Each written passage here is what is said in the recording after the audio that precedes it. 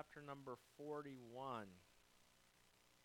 And I don't know, Alfredo, this is becoming to look more like a work meeting for you. You got your fellow co-workers here with you, and so that's awesome. And so I don't know if he said you guys had to come because he filled in for you one day or what, how that all worked out the first time. But I'm glad that worked out, and good to see each of you tonight. Genesis chapter 41 is where we are. And we've been talking about Joseph. We're continuing there tonight. And we're going to talk about Joseph's Gentile bride tonight. And I'm going to point out some facts about his bride that maybe you knew, maybe you didn't. And we'll see where we get to tonight. But we're in Genesis chapter 41. Look down at verse number 45. Genesis 41 and verse 45. And Pharaoh called Joseph's name Zaphnath-Paneah. And if you don't like that, then you can say it better yourself, okay? I had someone one time come up to me after the service. That's not how you say it. It's said like this. I said, well, next time you can just say it, okay? That's fine. I hear people all the time that read the Bible. You wonder, why did God put all the names in the Bible? I think one reason is he loves to hear us the names we come up with when we read those names. I think he gets a little chuckle out of that sometimes.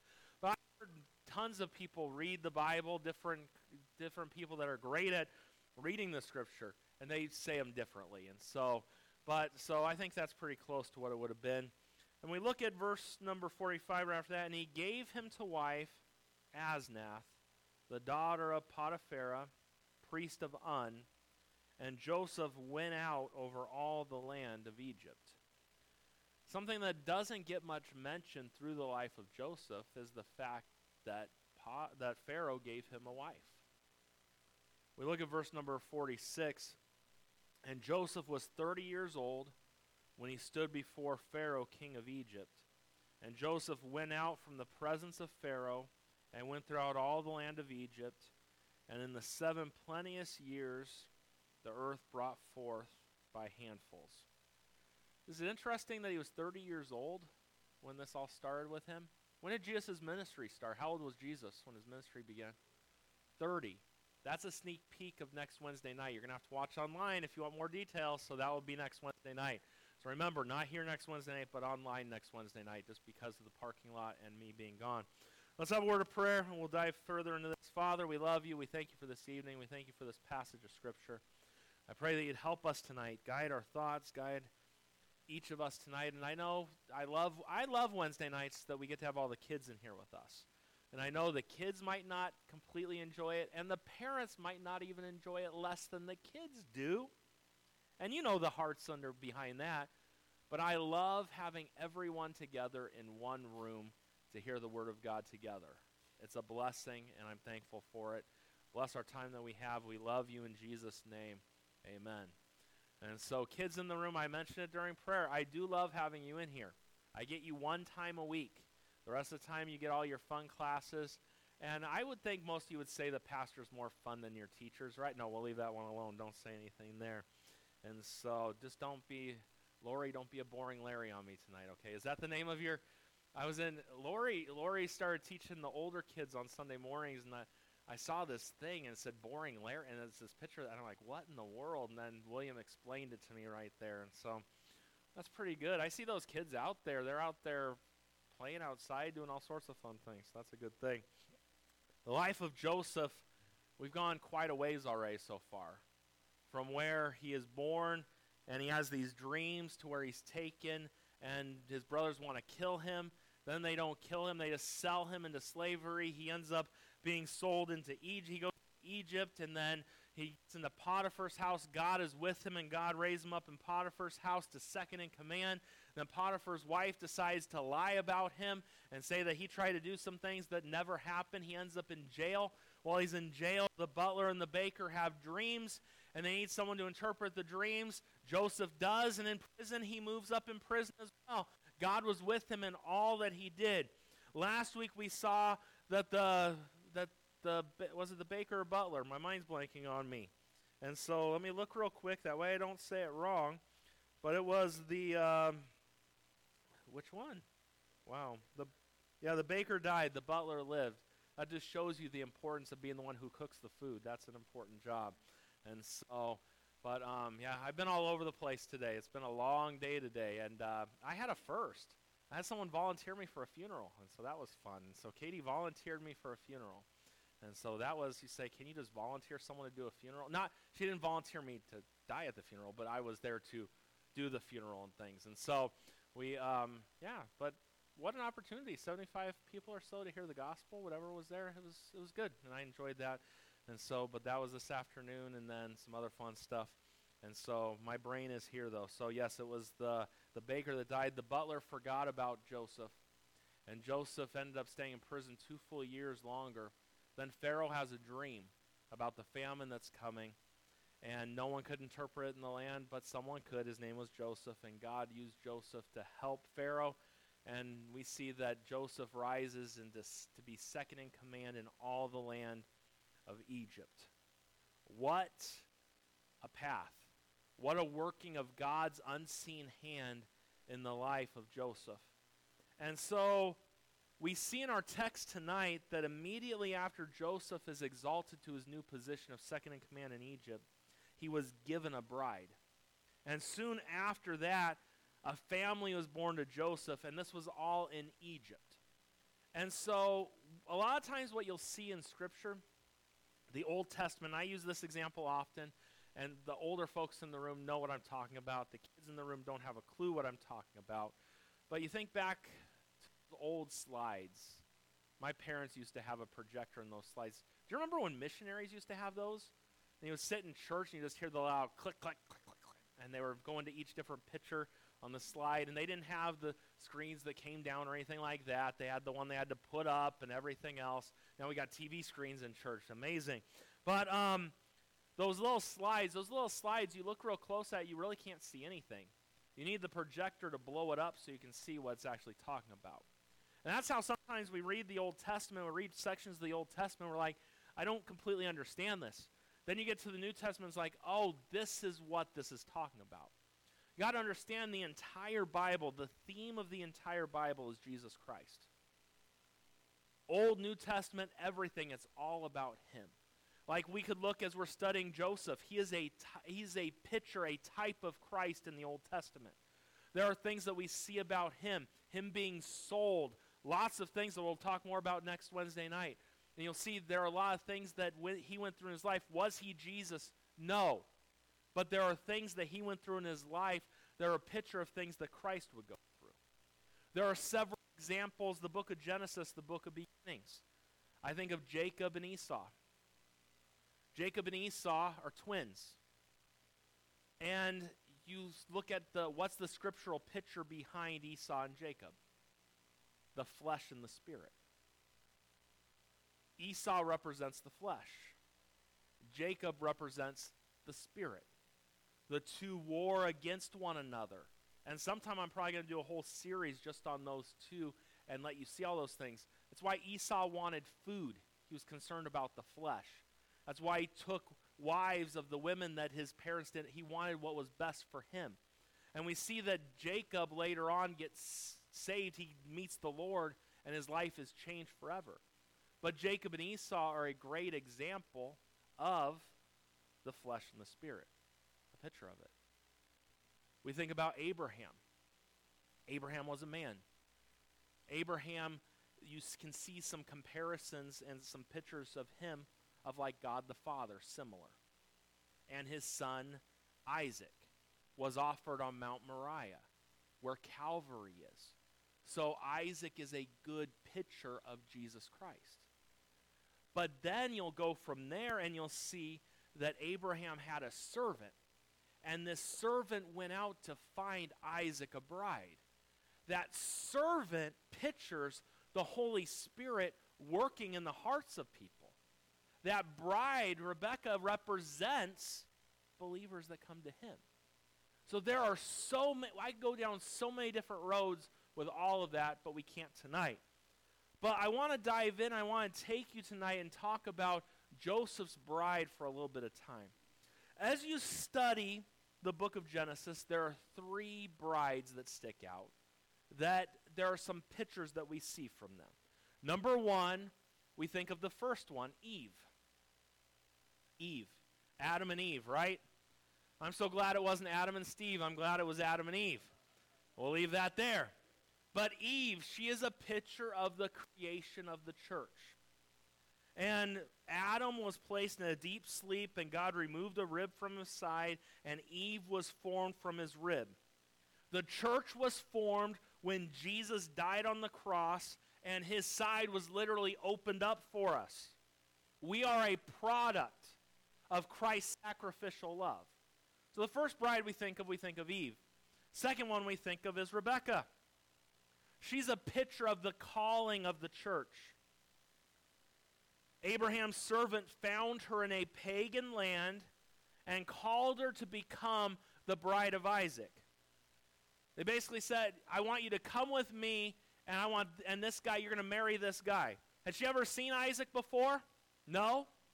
But she left her old life behind and set out with this servant.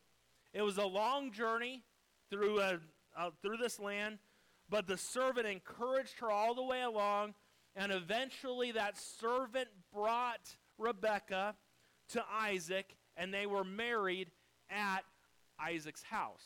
The comparison. The church has been called out of a pagan land. The Holy Spirit came to us to call us to Jesus. Have you ever seen Jesus before? No? But there's something that says you need to believe in him, right? So you trust in him. The Holy Spirit, like the servant with Rebekah, helps lead us through this crazy life, and the Spirit is leading us home to where Jesus is. You see the comparison there. So the third bride I want to talk about tonight is Joseph's bride, Asenath. Quite a name, right? And she is a picture of the coronation of the church. She became the bride of a man who was brought through a time of humiliation. Her husband was exalted, and what did she do to deserve to be exalted? Nothing. But she got exalted with her husband. She was brought out of obscurity and made to live in a fine palace. And as we look at this and as we dive deeper into the message tonight, I want you to look at Joseph's bride Asenath and see some comparisons and some information about her, what her name means, what her dad's name means. Can anybody tell me those things tonight before we get going? I'm sure there's someone that could, but some of those things you just don't think a lot about. But I'm going to help you tonight, and though she's mentioned here in this one verse, 2 of her children become part of the 12 tribes of Israel, correct? Yeah, correct. So, let's dive in. Number one, as we look at Asenath tonight, we see her sinful past. We see her sinful past. You say, well, what do you mean by that? The woman Joseph received as his bride was named Asenath. You see that right there, right? The name Asenath, this is what it means. Belonging to the goddess Neith. Now you might say, well, who is the goddess Neith? I am so glad you asked me tonight. Neith was known as the Mother Earth of the Delta. She was worshipped as the mother of the Egyptian gods Isis, Horus, and Horus. This goddess was known as a source of all wisdom. The Egyptians believed that and they had tons of gods. Do I need to mention that and remind you of that? You remember how all the plagues in Egypt, God was letting Egypt know that he's the God of all gods. He attacked the water, there were frogs, all sorts of things, and basically he showed that all their gods meant nothing compared to him. But what they believed about this goddess Neith is that she would give counsel to all the other gods. She was big stuff. Asenath, Joseph's bride, was raised to worship a false pagan god. That's where her name comes from.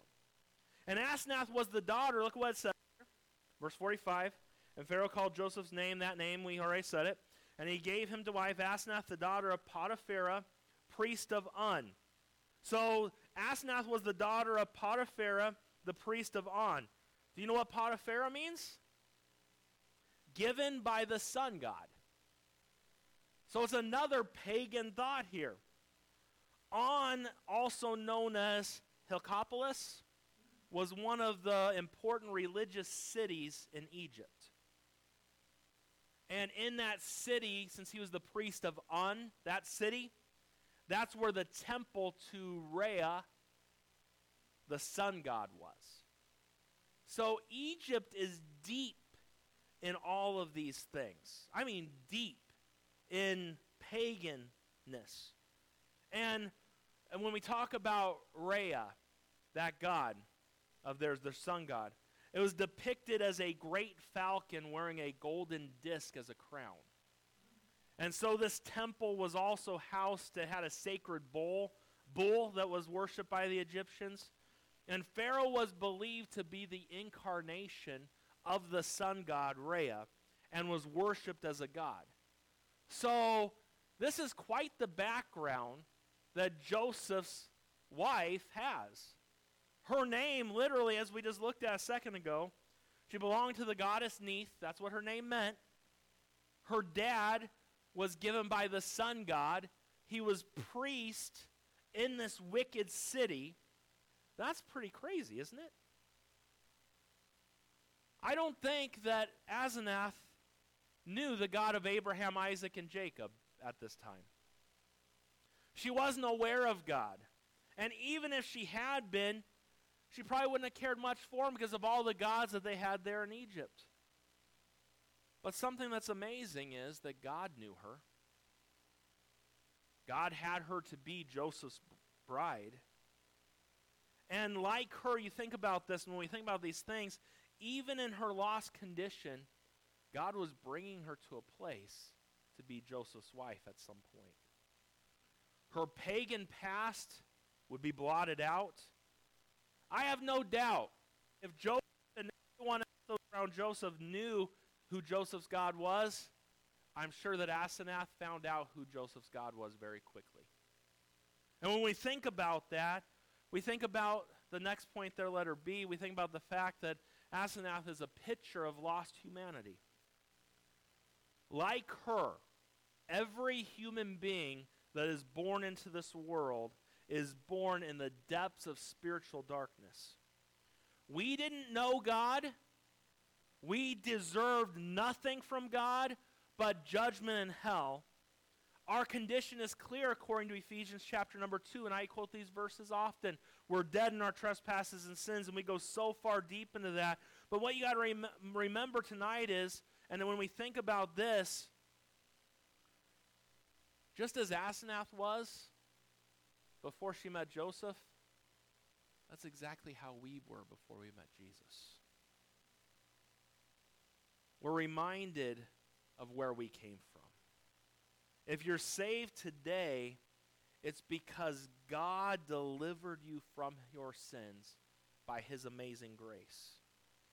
I think of Mephibosheth, and if you don't know the story behind Mephibosheth, you and I were wasting away in our Lodabar when the King of Glory himself came and fetched us and brought us to eat at the king's table. Like Asenath in the story here, when we came to Jesus and were saved by grace, our sinful past was removed forever. You'll see there are many verses mentioned there. And aren't you grateful tonight for what the Lord's done? And for the fact that when he looks at you tonight, he doesn't see your wicked past. But as it says in Ephesians 5:27, that he might present it to himself a glorious church, not having spot or wrinkle or any such thing, but that it should be holy and without blemish. We see the fact that Asenath, we see what her name meant, what her dad's name meant, where she was raised, and all of these things. We see that part of her, and we see her sinful past. But number two tonight, we see her special place. When Joseph came out of prison, he was elevated to the position of great power and great majesty there in Egypt. He was made to sit at Pharaoh's right hand. When Joseph was elevated, so was his bride. Asenath, she was from a prominent pagan family. She was the daughter of a well-known priest. But when she became the wife of Joseph, she finds herself the bride of the most powerful man in the land. What did she do to deserve this? Nothing. She didn't get this honor on her own. She had nothing to do with it. She was picked by Pharaoh to be Joseph's wife. In other words, there was no special merit in Asenath. She was merely the object of a sovereign choice. Nothing is said about what talent she might have had. Nothing said about her looks. Nothing said about anything. Just the fact that she got a good husband. In our world today, you go to a wedding, does anybody care about the groom? Or is it all about the bride? Everyone stops and pays attention when the bride comes in the door. Do you know in heaven it's going to be opposite of that? No one's going to care about the bride in heaven. We're not going to be concerned about. It's going to be all about the groom. It's going to be all about Jesus. And we kind of see that same thing here. What's so special about Asenath? Nothing is. Her man is the special one. And we see the parallels there and some thoughts there. And when we think of those things and let her be there, Asenath didn't achieve this honor on her own. In fact, she had nothing to do with it. We see number 1. Is it number 1 underneath there? Yes. That he elevated us by changing our lives. And you think about that for the Lord, what he did for us in our lives.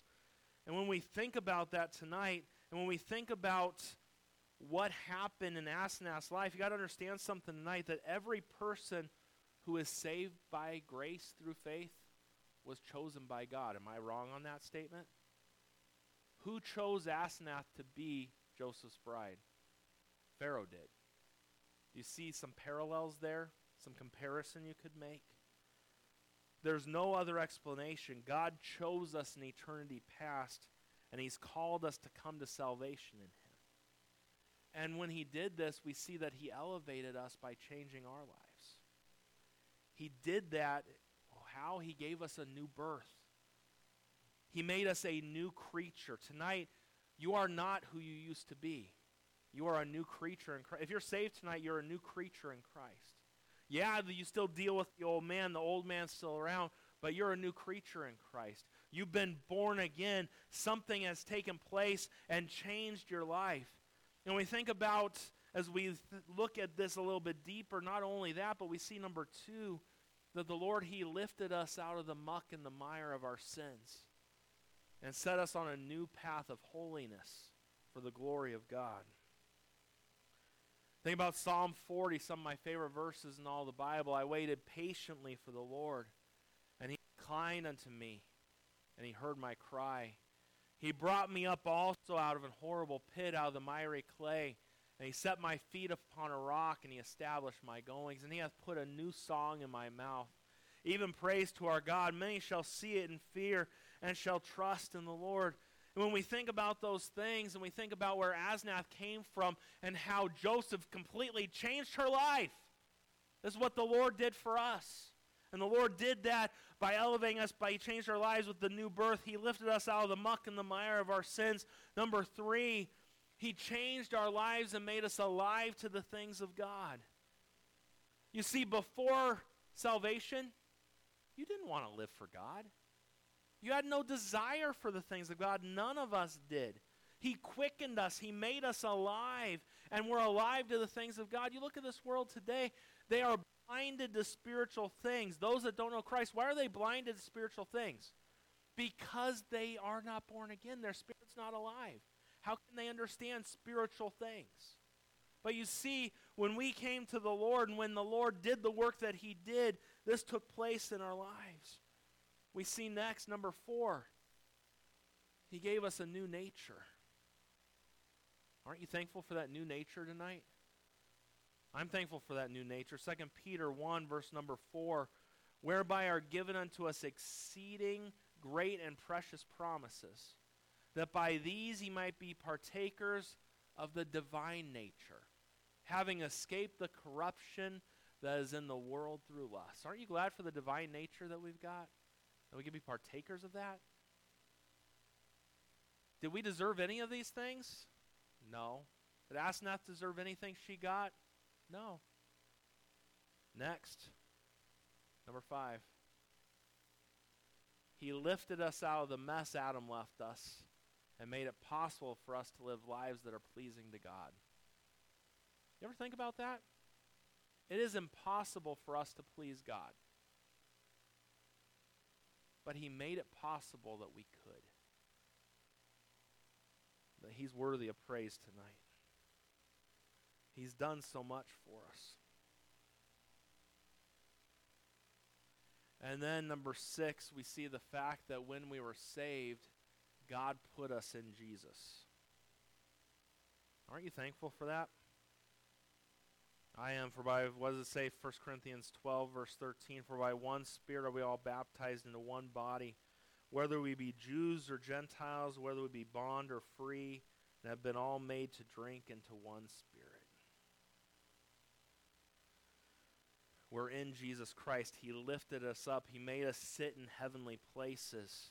You see tonight, our Savior, like Joseph, suffered a time of humiliation and rejection. Our Savior died and descended into the grave, but he rose again and ascended into heaven and took up his place at the right hand of the Heavenly Father. And when we come to him by faith, he lifts us out of our sins and causes us to sit with him. You and I deserve nothing tonight. I was a dirty, wretched, wicked sinner. But today, according to the Scripture, I sit in heavenly places in Jesus Christ. If you're saved tonight, your past is gone and you enjoy the blessings, the power, the presence of God. What a blessing that is. We've looked tonight at Asenath, some thoughts about her. We see her sinful past, her special place. And lastly, number 3, we see her sovereign part. Now it's interesting. The Bible tells us that Joseph has 2 children. Asenath bore Joseph 2 children. And these 2 boys were a special gift to Joseph from the Lord. And in Bible days, the meaning behind the names had great meaning to them. And it was very special. And you see first of all, that Joseph named his first boy Manasseh. This name means forgetting. And what Joseph is telling here is telling us that the Lord had allowed him to forget the trials he went through after all that he went through. And Joseph had a second son, and his name is called Ephraim. And this name means twice fruitful. It shows us that Joseph's faith in the Lord hadn't wavered at all. And in spite of all that he endured, Joseph was still walking by faith. These 2 boys, they would grow up and become the heads of 2 of the tribes of Israel. Now you say there were 12 sons, and then he had 2 sons. That makes 14. How do you get 12 tribes out of 14? Joseph didn't get one, right? And then there's one other tribe that didn't get one. The tribe of Levi. They didn't get inheritance, right? Their inheritance was part of God's work and the things that they did. So the 12 tribes of Israel, you have 14 with Ephraim and Manasseh. You take Joseph and Levi out, and you have the 12 tribes. And when we look at this, the grace of God took a woman like Asenath out of the obscurity and made her part of God's sovereign plan for his chosen people. She was given a big part of the formation of the children of Israel, of the tribes. She had 2 of the 12 were her children. And she was named after a goddess, a false god, and her dad was a priest for a pagan god in Egypt. And she, so 2/12, 1/6 of the tribes of the children of Israel were her children. Again, as we look at this is a picture of the bride of Christ. The redeemed saint, you tonight, have been made a part of God's plan to bring the world to himself. You think about that. What do we think about that? We think about number one, that he saved us and called us into his service. Imagine that tonight. That he would take things like us and use us for his glory. That's what he's done. And not only that, number two, he's given us the gospel of grace to take to a lost and dying world. And he's commissioned us to take it to the ends of the earth. We are his bride. We're his masterpiece. We are his love letter to the world. We are a living, breathing, moving proof that God loves sinners. And we're commissioned and commanded to tell the lost about what the Lord's done. Life changed for Asenath forever when she was presented to Joseph. And I'm sure she never in a million years would have thought that she would be the wife of the prime minister of Egypt. She was given an honor above all others. Never in a million years would I have ever thought in my life that I would get to be part of the bride of Christ and that we get that privilege and honor. You should thank God and praise him for loving you enough to do what he did. Praise him for dying for you. Praise him for saving you and letting you do a part of his work today. If you're here tonight and you don't know Christ as your Savior, he'll save you just like he saved everyone else sitting in this room. But it's an amazing thing, and I love seeing the parallels. And next week, if you tune in online, as I mentioned, we'll see so many between Jesus and Joseph. But do you see tonight, Asenath? Who knew much about her? We still don't know a lot about her. But I'll tell you this, a lot changed for her when she met Joseph. And a lot changed for you and me the day we met Jesus. Thank God for Jesus. So thankful for the day that I got to meet Jesus. And that God worked it all out so I could. Think about that. What a blessing. How wonderful it is. Her life was changed forever and our lives changed forever. God's been so good to us. Father, I